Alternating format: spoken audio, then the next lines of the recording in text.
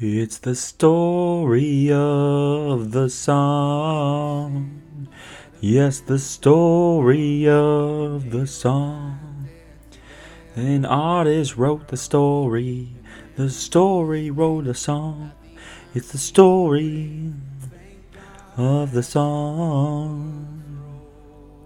There is a song. It has a story. And this guy and girl wrote the song together. Here's a song of glory, a song with a story. This song will change your life forever. Here's the story of the song. It's the story of the song. Tune in, it won't be long. It's the story. It's the story. It's the story of the song. I would just like the record to show, both on camera and in front of all of you as witnesses, that the story of the song by Roman Roselle is not only available on Spotify, but that it's in my worship playlist. Like when I go to listen to worship music, this thing comes on shuffle, and Spotify loves it, plays it all the time. But moving on from that masterpiece of artistic creation, if you don't know me, my name is Nick Fries, and I am the Director of Worship Arts and Technology here at Unite, but that's kind of a long title, and I've been known to be kind of lazy, so we normally just shorten that to Worship Coach. If you've been around the past couple weeks, you'll know that we have been doing our Story of the Song series, and this is a series that's always been near and dear to my heart, something that I absolutely love doing every year. This has been a series that we've done the past few years, and I love it because, well, first of all, I love worship music, if you couldn't tell. I'm a little tired. But I also just love the idea of diving into the songs that we sing and trying to find the deeper meaning, trying to find the message of the song. For anyone who's missed the last couple of weeks, that's okay. You can always find our messages on Vimeo and on Spotify. But just to give you a quick recap, if you were here a couple of weeks ago, you got to hear Mitch speak on that song Homecoming that we just sang. And this idea that despite the fact that we've all fallen short of God's glory, he still welcomes us home and loves us every single time. If you were here last week, you got to hear Taylor speak on the song Champion and the truth that God can use anyone and everyone for his glory, and that everyone is called and is loved by him. So, tonight, to kind of wrap up our Story of the Song series, we're going to be diving into this song, Jireh. Some of you may know this song. If you've heard it before, that's awesome. If you haven't, you might find yourself sitting here tonight saying, what is a Jireh? That's kind of a weird word. I know the first time I heard the song, I found myself asking that question. And if that's you tonight, you're in the right place. We're going to dive into it. So, we're going to start right at the very beginning, which if you ask myself or Julie Andrews, it's a very good place to start. We're going back to the Old Testament, right to Genesis in chapter 22. Now, just for some context, we're going to be reading a story from the life of Abraham. If you don't know Abraham, he's kind of a big deal. You should read up on him. He's a cool guy. But just to set some groundwork, this story that we're going to be reading sets the groundwork for Abraham's life going forward. God told Abraham to leave behind the life that he was living and to build a new nation for God. And he promised Abraham that he would give him this new nation, and this new land would go to all the descendants of Abraham. The problem was that at the time that God gave Abraham this call, Abraham had no children. He had no descendants. Abraham called out to God and said, kind of like, what good are your blessings for my offspring when I don't have any? I don't even have a son. And God says, go outside and count the number of stars, and this will be the number of descendants that you have. And Abraham trusted God. He believed and he trusted and loved God. So God counted him as righteous for his faith. Now, Abraham's wife Sarah was unable to have children. Both Abraham and Sarah were quite old by the time this story starts, and they didn't believe that Sarah would be able to bear any children. But God basically said, screw that noise, and he said, we're going to give you a son, and they named him Isaac. Abraham was 100 years old when Isaac was born, and he loved Isaac, his only son that he wasn't supposed to have. And this is where we're going to pick up, right in chapter 22, verse 1. It says this, sometime later, God tested Abraham's faith. Abraham, God called. Yes, he replied, here I am. Take your son, your only son, yes, Isaac, whom you love so much, and go to the land of Moriah and sacrifice him as a burnt offering on one of the mountains, which I will show you. Pause. So here we are. God is telling Abraham right to his face, yeah, I know that you love your son and all, but I need you to go and sacrifice him real quick. I don't know. If I was Abraham, my initial thought would be some along the lines of, excuse me, God, what? Like, come again? What do you need me to do? That doesn't really make much sense. But if we keep going in verse 3, it says this. The next morning, Abraham got up early, saddled his donkey, and took 2 of his servants along with him, along with his son Isaac. Then he chopped wood for a fire for a burnt offering and set out for the place God had told him about. No hesitation, no questioning, no indication that Abraham wouldn't do what God had told him to do. I'm sure that Abraham wasn't at all happy about the situation. I'm sure he wouldn't be all right with doing this on his own right, but he had to be extremely upset with this call. He loved Isaac. He was the son that he wasn't supposed to have. And God called him to sacrifice him. But Abraham, who trusts in the Lord, gets his things around, gathers what he needs, and says, Isaac, come with me. We got to go. Goes on in verses 4. On the 3rd day of their journey, Abraham looked up and saw the place in the distance. Stay here with the donkey, Abraham told the servants. The boy and I will travel a little farther. We will worship there, and then we will come right back. So Abraham placed the wood for the burnt offering on Isaac's shoulders, while he himself carried the fire and the knife. As the 2 of them walked on together, Isaac turned to Abraham and said, Father, yes, my son, Abraham replied. We have the fire and the wood, the boy said, but where is the sheep for the burnt offering? Oh, the knife to the gut that question had to have been. Isaac is a smart kid, right? I'm sure that they've done offerings together before many times. He looks to his father and he says, hey, we're missing something here. We need something to offer in this burnt offering. And Abraham, knowing good and well where the offering is, has to be just destroyed on the inside. No one but Abraham knows that Isaac is the offering here, and no one but Abraham knows that this is going to be Isaac that's sacrificed. And yet, listen to Abraham's response to Isaac. In verse 5, he says, God will provide a sheep for the burnt offering, my son. Abraham answered, and they walked on together. Now, I don't know if he truly had faith that God would provide a sheep, or if he just said this to calm his son. But no matter what the answer is, Abraham is fully intending to carry out God's instruction and go through with the sacrifice. If we read on, it says, when they arrived at the place where God had told him to go, Abraham built an altar and arranged the wood on it. Then he tied his son Isaac and laid him on the altar on top of the wood. Abraham picked up the knife to kill his son as a sacrifice. And here we see the ultimate trust that Abraham has in the Lord.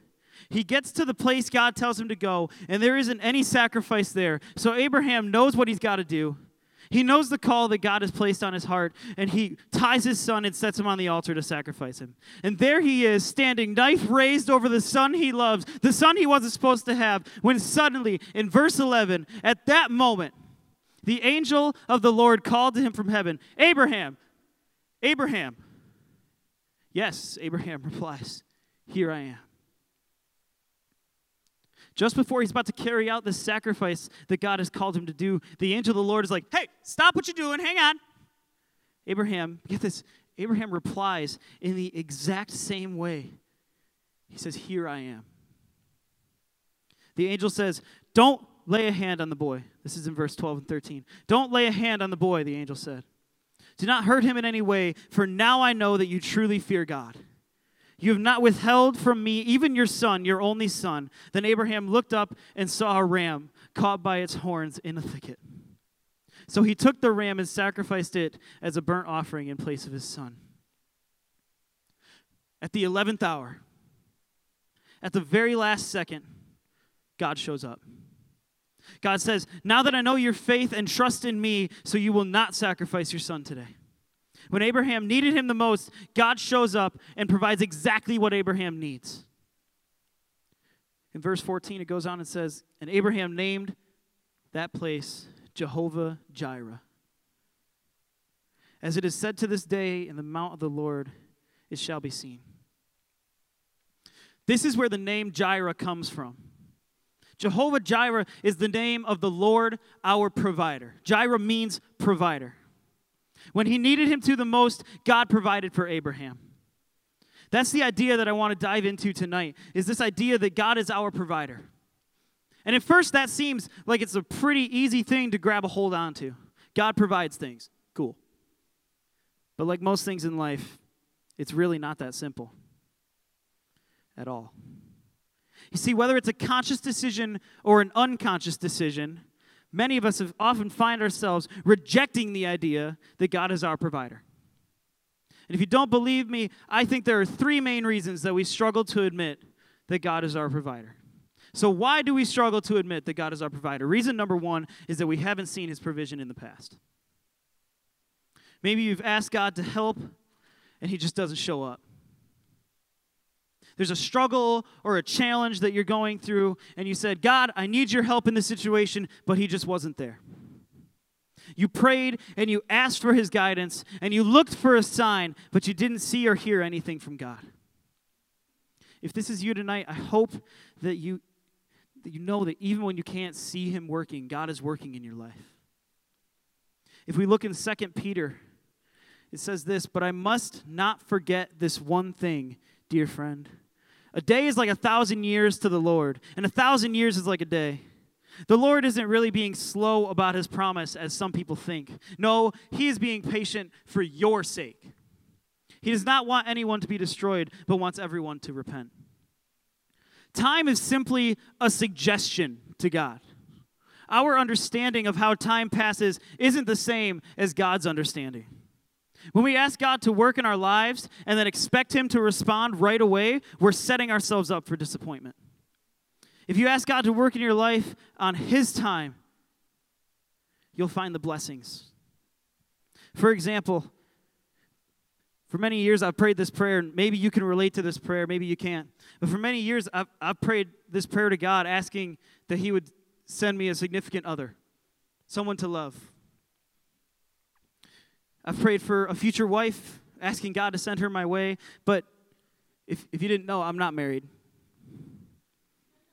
I'm not in a relationship. God hasn't answered this prayer for me yet. But when I look at this verse, I know that God's just working on his time, not mine. I'm not saying that this is an easy thing to accept. I'm not saying that I can just all of a sudden go, all right, I'm okay with that. Like, no, it takes some work.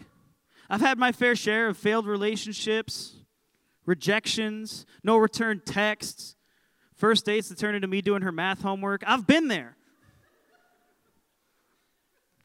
Yet God is holding back on answering this prayer because he's working in me.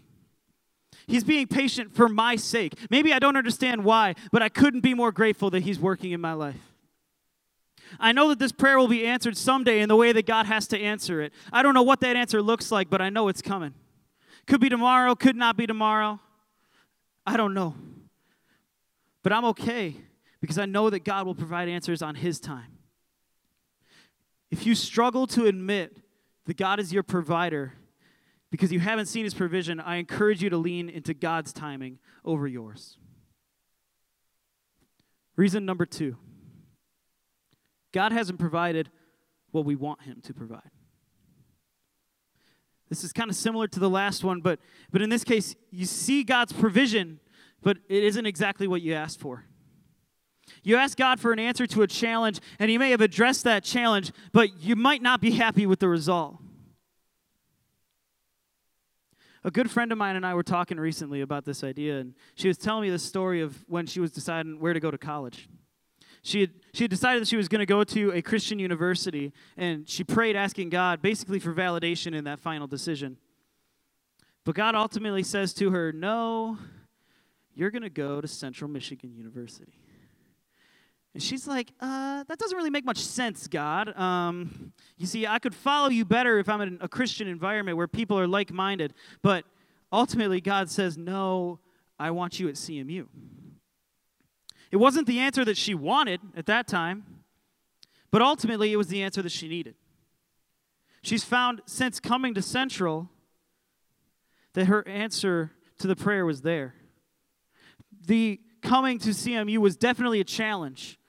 Her faith has been tested since she's been here, but that challenge was the growth that she needed to strengthen her relationship with Christ. It wasn't the provision that she wanted, but it was the provision that she needed.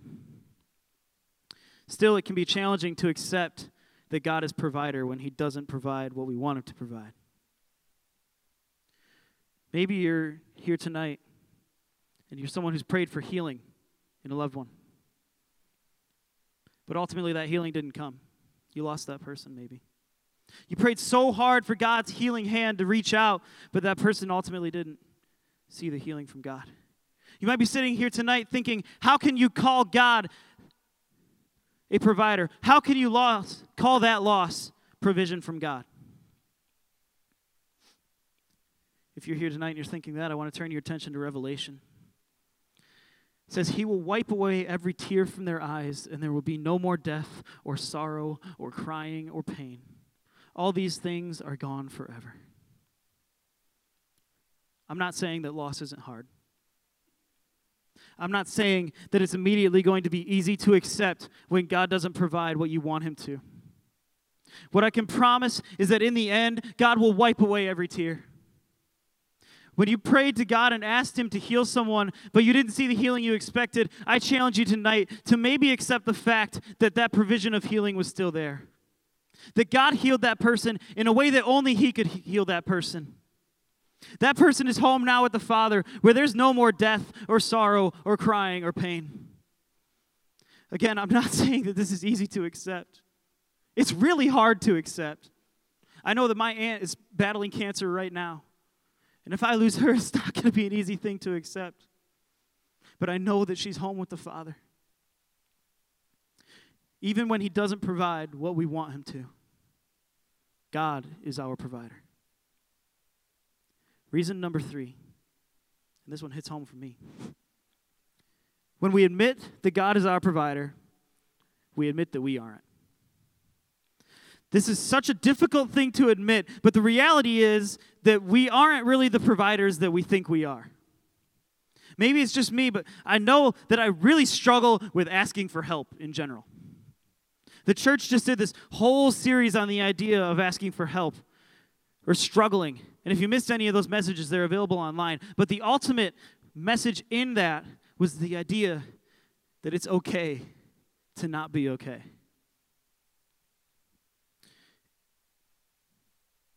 You don't maybe have all the answers, but in Proverbs it says this. It's a particularly famous verse. I hope you've heard it. If you haven't, it says this: trust in the Lord with all your heart. Do not depend on your own understanding. Seek his will in all you do, and he will show you which path to take. This can be such a difficult thing to wrap our minds around, isn't it? It's similar to the idea of salvation that Mitch was talking about a couple of weeks ago, where we say, okay, God, I see what you're saying with the whole Christ dies for my sin thing, but I want to earn just a little bit of that salvation. Let me work for it just a little bit. And that's just not how it works. As frustrating as it is, that's not what the Bible tells us. God says that salvation is a gift, and all that you need to do is accept that gift from him. As much as you want to earn it, you can't. There's something inside of us that says, no, I've got to earn that because, and again, maybe this is just me, but if I don't earn that salvation, I don't believe I'm worthy of it. If you can't work for even just a small part, I'm not worthy of the salvation that God gives me. And this is a lie that I tell myself so often. And if that's you tonight, if you're saying, if I don't work for my salvation, I'm not worth it, I have a simple truth for you right now. You're wrong. You can't earn your salvation, and you can't always provide for yourself. But if you lean on the truth, he will show you which path to take. There's a lyric in this song, Jireh, that says, you are enough, so I am enough. The key to understanding God's provision when admitting that we aren't the ultimate provider in our life is understanding that God provides in ways that we don't expect. Again, from Proverbs, when we look at the trust in the Lord with all of our hearts, He's going to show us which path to take. When we ignore our own understanding and our own thought processes, He's going to show us which path He needs us to take. When we seek after His will above all other things, He's going to lead us down the right path. And the key here is that He's going to show you which path to take. God, you are enough, which makes me enough. God empowers us to provide, but it's only through His power that we can provide. You can be that provider for yourself, but it's only when you acknowledge and trust in God's provision for you. Because when you do this, when you trust in God and you lean on His understanding, His promises do the work in you and with you. It's difficult to admit, but the ultimate truth is that God is our provider, because without Him, we can't provide for ourselves. Okay, so once we go through that step, once we admit that we need God as our ultimate provider in our lives, the next question becomes, well, then what does God provide for us? Right, okay, I've done the whole ego check. I've admitted that I need God to do His providing. So what does He promise that He's going to provide? And the first thing up is challenge. Some of you might be sitting here thinking, excuse me, Nick, you must be wrong here, because you just finished telling me that God is going to provide for me, and it doesn't really make sense that God's going to provide challenges, right? He should be providing the answer to my challenges. Trust in Him and He will show me the path to take, right? So what do you mean there's going to be challenges from God? In this song, Jireh, throughout the verses we sing, I'm going through a storm, but I won't go down. We sing, so stand by my side when the sun goes down. The ultimate reality is that we go through storms. Sometimes the sun goes down. There's no avoiding conflict and challenge. It's pretty much a guarantee in life. Again, let's take a look at the story of Abraham from before. In 22, God issues Abraham a pretty serious challenge. He says, sometime later, He tests Abraham's faith. Take your son, your only son, whom you love so much, and sacrifice him as a burnt offering. Now, I don't know about you, but this seems like a pretty serious challenge to me. Granted, I don't have a son, but I imagine that if I did, and I was asked to sacrifice him, I wouldn't be meeting this challenge with joy or anything like that. I'd hit it with some hesitation. I feel as though in that situation, I'm seriously going to ask God why He's asking me to do this. When in reality, the answer to why God provides us with challenge is right here in this verse. God was testing Abraham's faith. God does the same thing for you and for me. He provides us with challenges and difficulties in order to test our faith in Him. It's really easy to have faith in God when times are easy. When you're riding the high life and everything's going right for you, it's easy to trust that God is providing for you in those moments. But when the times get tough, when the challenges come, when you're not riding that high of life anymore, when you're going through struggles, it's really easy for us as humans to start pointing fingers. To start saying, where is that almighty provision now, God? When what we don't realize is that that season of challenge is the gift from God. He gives us the challenge because He knows that we're going to come out of the other side of that struggle stronger than we were before. In Romans, it says, we can rejoice too when we run into problems and trials, for we know that they will help us develop endurance. And endurance develops strength of character, and character strengthens our confident hope of salvation. As Taylor mentioned last week, it's in our weakness that we find our strength. My all-time favorite passage says this in 2 Corinthians, my grace is all that you need. My power works best in weakness. God says that to us. So now we are glad to boast about my weaknesses, so that the power of Christ can work through me. That's why I take pleasure in the weaknesses and in the insults, in the hardships, in the persecutions, and the troubles that I suffer for Christ. For when I am weak, then I am strong. I'm sorry if I'm the bearer of bad news tonight, but the bad times are the times that we look forward to as believers in Christ. The weakness, the insults, the hardships, the persecutions, the troubles are all opportunities to grow in our relationship with Christ. It doesn't make the challenges any easier. It sucks. They're called challenges for a reason. But we can find hope in the fact that on the other end of that challenge, there is a God who's ready to welcome you with open arms. There's a God who will make you stronger than you ever could have made yourself. And ultimately, in that challenge, God provides you with a choice. How you respond to the challenges of God presents, well, that's up to you. The second thing he provides is choice. Ultimately, the choice is yours. God gives you the freedom to respond however you want to respond to challenges. We see this all over the Bible. Look with me in Psalm 25. Who are those who fear the Lord? He will show them the path that they should choose. Again, the path they should choose. There's a lot to unpack here in this verse, but the key word that I'm honing in on here is choose. Ultimately, it is up to you. And I'll be honest, when I think about that, I get a little scared. It's a lot easier to say that it's someone else's choice to make, because then, when it doesn't go the way I want it to, I don't got to deal with the fallout. But don't miss the hope in this verse. Who are those that fear the Lord? He will show them the path they should choose. Ultimately, the path you choose is up to you. But you can find hope in this lyric from this song. It says, I hear your voice carried in the rhythm of the wind to call me out. You can rely on God to show you what path to choose as long as you fear and trust in him. We also sing again, you are enough, so I am enough. When you believe in the power of God's love and acknowledge that he is enough for you, you will find the strength in him. Because God is enough for us, we can say that we are enough only through him. And here's the really crazy part.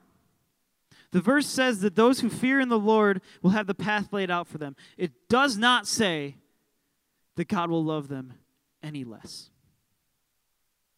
The third thing that God provides for us ultimately is his love. As long as you fear and trust in the Lord, God does not love you any more or any less than he does right now. God's love endures forever, as stated all throughout Scripture, like this again in Psalm. I will sing of the Lord's unfailing love forever. Young and old will hear of your faithfulness. Your unfailing love will last forever. Your faithfulness is enduring as the heavens. God's love, unlike human love, is limitless. It never changes or wears out. No matter what you do, he never gives up on us. God loves you on your good days as much as he loves you on your bad days. There's no point in time when God's going to love you any less or any more than he already loves you in this moment right now. God has given us his love freely, and there's nothing we can ever do to earn or deserve it. This can also be so frustrating at times. Like we mentioned earlier, we can read verses like this, or like John 3:16, God so loved the world, he gives his only son. And maybe it's just me, but a part of me, it just doesn't sit right. There's a part of me that says, no, God, this love is too good to be free. Please, God, can't you let me earn just a small part of your love? A love that can forgive me of my sins and not hold any grudges against me can't be a free gift. God, let me earn just a little bit of this love. Let me do this thing for you just to earn a small part. But God says, no, that's not how it works. You can't earn God's love. Romans 3:23, for all have sinned and we all fall short of God's glorious standard.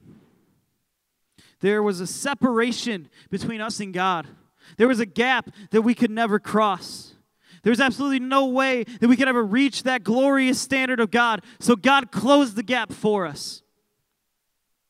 He eliminated that separation by sending his son, Jesus Christ, so that we don't have to reach a glorious standard. We don't have to earn God's love.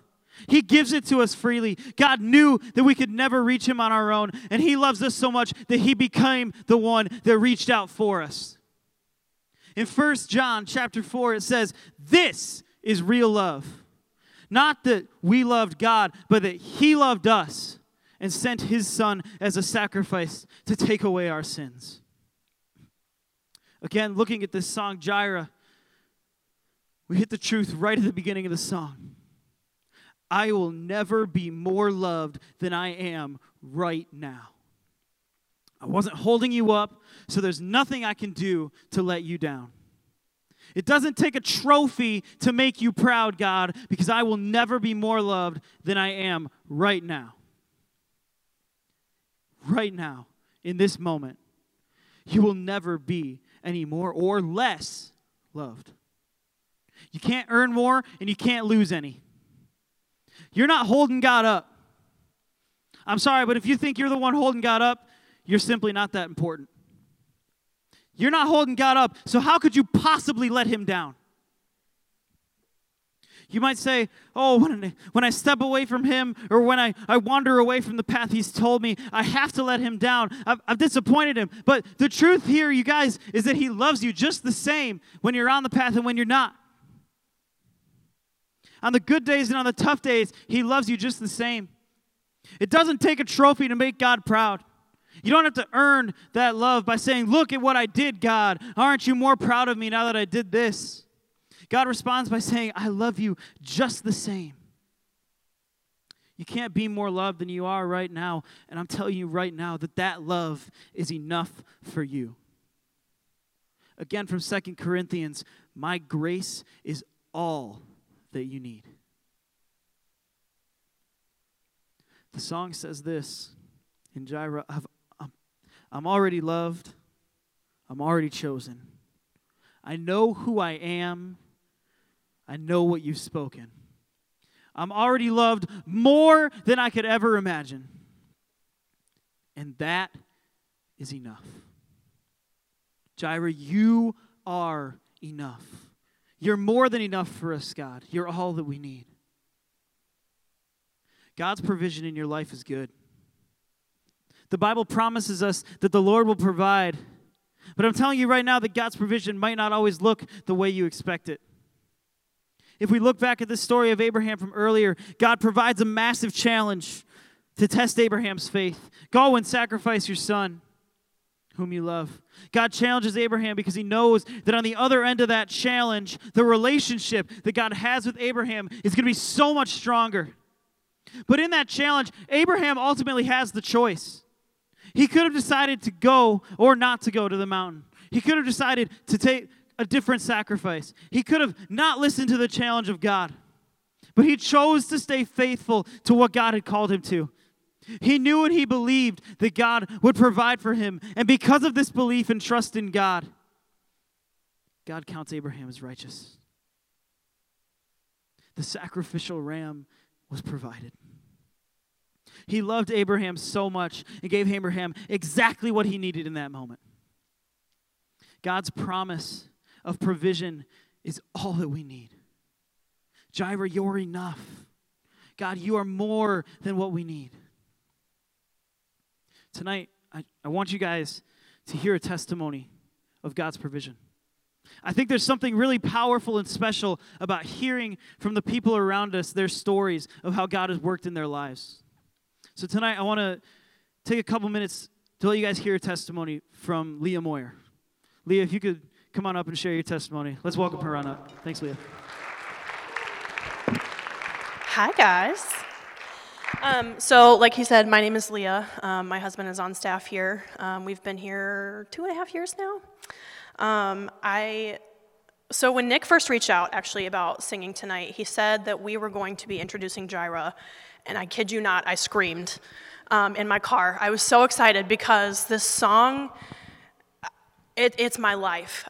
My life has been marked over and over and time and countless time again by God's provision, and I would not be here without that piece. I think I was 8 when I first heard the term Jehovah Jireh. It was in a VBS song, and I think I could still teach you the motions. But it really, that little factoid kind of filed away in the back of my brain, and it wasn't until I was older that I really realized the pattern that would have in my life. I was 6 when my parents got divorced, and my dad filed bankruptcy at the same time. So we didn't have a lot of money. My mom, God bless her, had a degree that wasn't super useful in South Carolina, where nothing good or important ever happens. And so she kind of worked middling jobs for most of my life. We had very little money. I wore hand-me-downs. Our cars were hand-me-downs. Our stuff was hand-me-downs. And when a lot of stuff happened, but when I was about 8, she got divorced again, and we were kind of in a hole, and all of a sudden, this condo materialized. And so we had somewhere to live for a couple years, and then when the rent went up because we couldn't afford it, someone from the church came forward and said, "Hey, I have this house, please come live here for a year." No rent, no utilities, they paid every single bill, and when that year was up, somehow financing and money appeared, and we were able to buy a house, and that is where my mom lived until last year.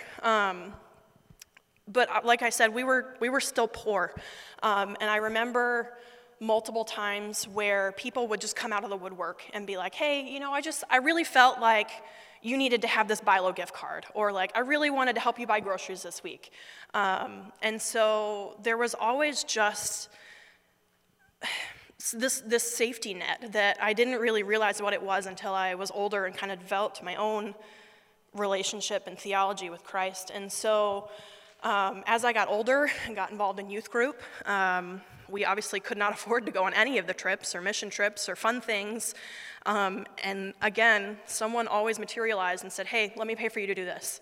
Or, "You can come do this for me and I will happily pay for you to go on this trip." And so everything that I was able to do in high school was a result of someone else coming forward with God's leading, going, "They need this money, so you're going to give it to them." And I can't even express the impact that had on my life. He provided an older sister who came, and my sister is much, much older than I am, probably 20 some odd years, who came and did Bible studies with us until I met with Christ on my own, and who brought us things that we didn't have, and all these people who brought us things that we didn't have.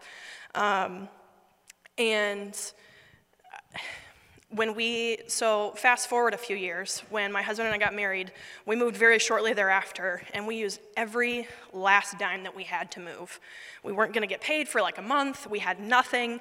It was just us and our stuff in this apartment that we couldn't really afford to buy groceries, and all these people came forward and they gave us canned goods and toilet paper and Bisquick and like just food. And so until we got paid, that is what we lived on. And no, I don't really enjoy Bisquick every meal of the day, but that is what we ate, and that was what God gave us. And I think it was just another reminder that, like, hey, I gotcha. And so through all of that, through all of the physical provision and the stuff, there was always, like Nick said, it's not always just stuff. My dad is a difficult guy.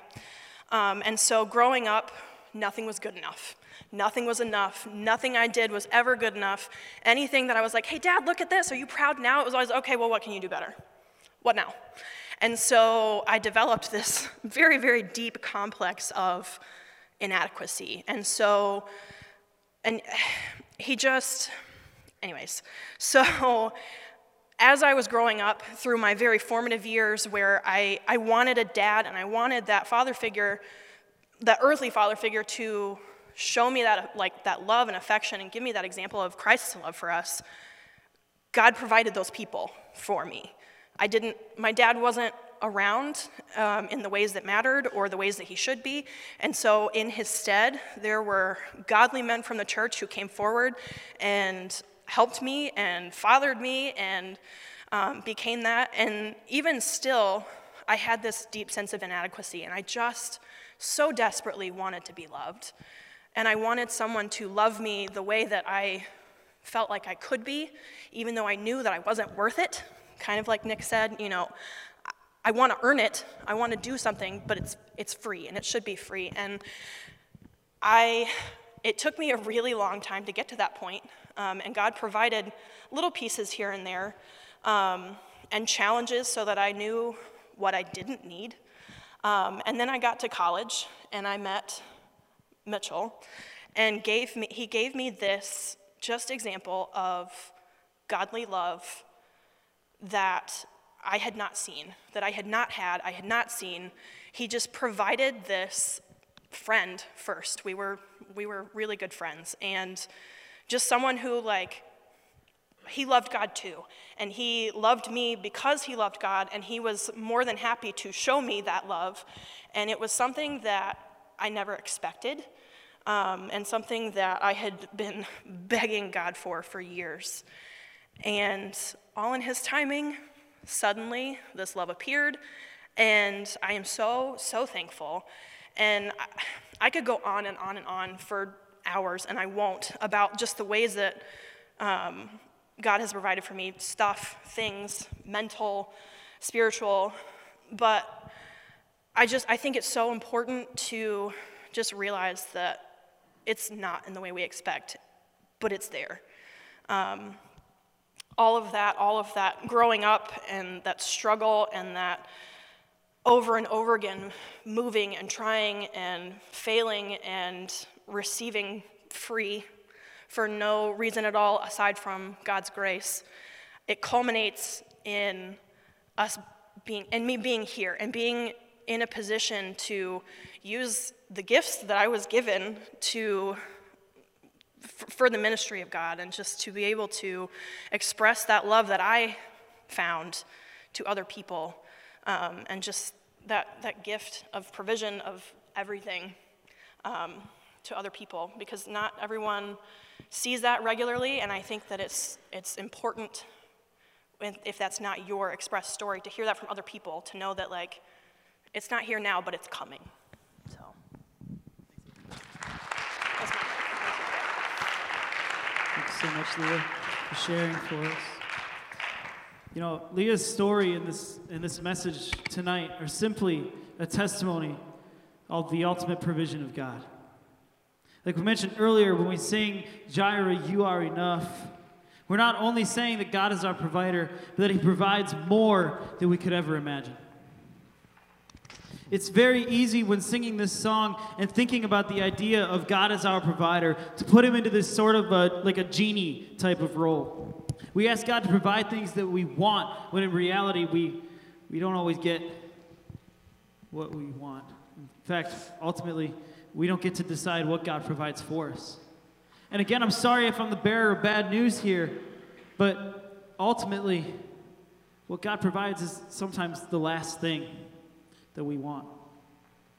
We can find ourselves crying out to God saying, "Why me, God? I don't deserve this.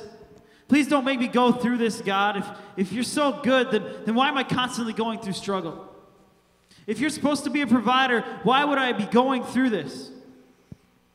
And what I pray that you hear tonight is that those struggles and those hardships and those challenges may have just come straight from God to help you where you didn't know you needed it. When we cry and we groan to God, he hears those cries and he hears those groans and he understands exactly what you're going through. But he knows that you're going to come out of that on the other side stronger than you ever were before. But in that challenge, God ultimately provides you with a choice. He gives you the opportunity to respond to what he's calling you to hear. And I'm telling you right now that no matter what path you choose, as long as it's in accordance with the will of God, he's not going to love you any less. God promises to stand alongside you, and he promises to be with you through that. His Spirit and his love will be with you through the entire process. We can rest in the fact that we know that challenges are coming. But no matter what, or how dim the light is, there is light at the end of that tunnel. There is a way out. There is a God who's going to stand by our side, unconditionally love us, and show up in our lives in ways that we would never expect or imagine. I pray that you know and that you accept that when we sing Jehovah Jireh, you are enough, that you truly believe that God is enough for you. If you know this song well, or if you remember from when we sang the chorus together earlier, you know that there's more to it than what we've talked about so far. This chorus says, Jireh, you are enough. But here's the challenge. So I will be content in every circumstance. You may be sitting here tonight and saying that's not possible. You might be sitting here tonight saying, Nick, don't even get me started. You've got no idea what I'm going through right now. You have no clue the hardships that I have to endure on a daily basis. It's easy for you to say that I'm content when you don't know my struggles. I don't think I could be content in what I'm going through right now, Nick. If that's you tonight, I want you to know this. I hear you. I'm not saying that I understand you. I'm not saying I understand your struggles. I'm not saying I understand exactly what you're going through. But what I am saying is this. I hear you. What I am saying is that this message might not change all of that, and it might not finally get better. But if you're going through something that I can't begin to fathom, you can still find contentment. You see, contentment is the opposite of self-pity. If our hearts are focused on God, if we trust in Him as our loving provider, then we tend to keep our eyes off of our troubles. I'm not saying that the troubles won't be there anymore, or that they're just going to magically disappear. But if we dwell on our wants and on our challenges, no matter whether they're small or great, we're going to lose sight of the provisions that God is giving you right now. So when we sing this song tonight, I really encourage you to practice what you preach. If you sing Jehovah Jireh, you are enough, and I'm going to be content in every circumstance, I want to challenge you and I want to encourage you to put that into practice. I want you to give it all up tonight to God. Encourage you to put that into God's lap. Let it all go. If you need prayer, or if you just need to talk some things out, there's going to be interns and there's going to be intergens around the room tonight. On the sides, feel free to go up to them while we're singing this song. If you need to pray with them, if you need to talk to them, they're going to be there for you. If you just need a minute to sit and have a one-on-one with God and kind of talk about some stuff, please, take all the time you need. Sit and talk with God. If you're like me and you need to stand and you need to sing and shout, let out whatever you've got to give God all the glory, I want to encourage you to stand and join us in worship right now. If you need to stand and you need to worship God, let's stand and lift up a joyful noise to Him. No matter how you worship tonight, I want you to understand that right now, as we worship, I pray that you know and believe that in this moment, right now, and as soon as you leave this place, and you go home, and you go to bed, and you go about your day, and the day after that, and every day after that, I pray that you know and that you understand that God can't love you any less. You're never going to be more loved than you are right now. Let's sing this song together tonight.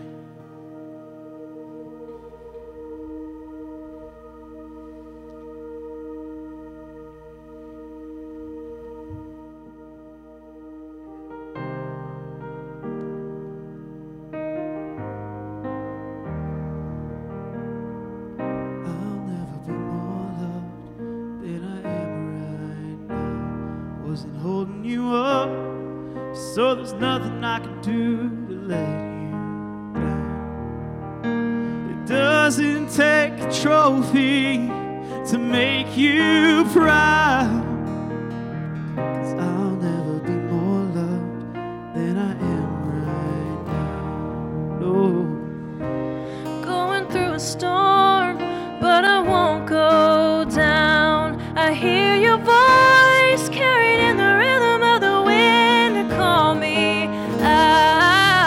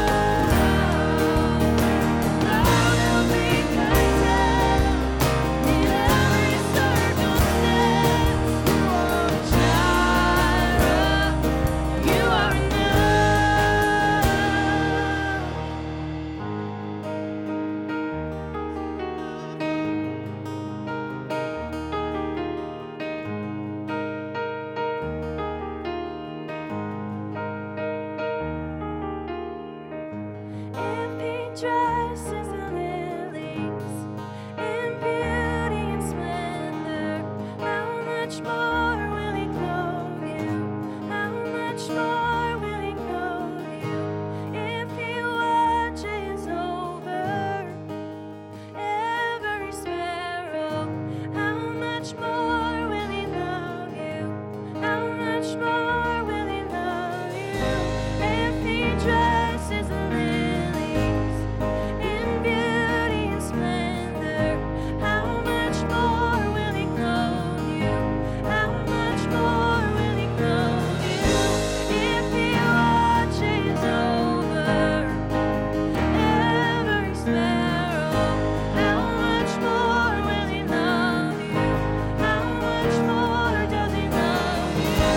If he dresses the lilies in beauty and splendor, how much more will he clothe you? How much more will he clothe you? If he watches over every sparrow, how much more does he love you? How much more does he love you? How much more? How much more? How much more does he love you? How much more? How much more? You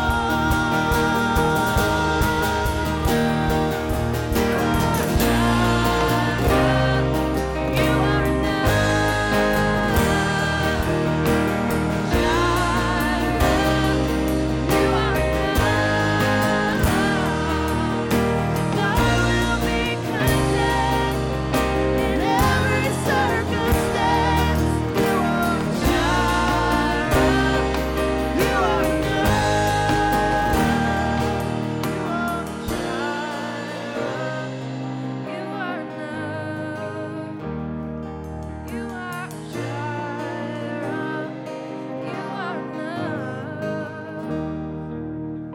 and I will be content in every circumstance. Jireh, you are enough. Forever enough, always enough, more than enough. Yes, you are. Forever enough, always enough, more than enough. God, you are more. God, we love you so much. God, you're more than enough that we could ever need. God, we pray to you tonight. We say we love you so much, Jesus, for the fact that you are our ultimate provider. God, even when that provision doesn't look like what we expect, or when we don't have the provision exactly as we think it's going to be, we know that you have our best interests at heart. God, we love you so much, and we thank you for that ultimate provision right now. God, we lift up your name in worship. We declare that you are Jireh. We declare that you are enough right now. God, we love you in this place. We love the fact that your spirit is moving. God, you're so, so good, and you're so, so wonderful, and we can't love you enough. God, we just thank you so much for this love that you give us. We can't earn it, and we can't lose it, and we thank you so much for giving it to us. It's in your Son's incredible and wonderful and glorious and amazing name that we pray. Amen.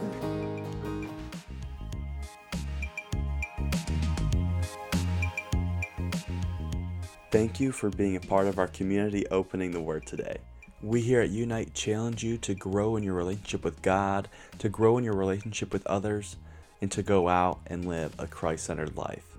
To learn more about Unite, follow our social media pages or go to our website at mpcc.org/unite.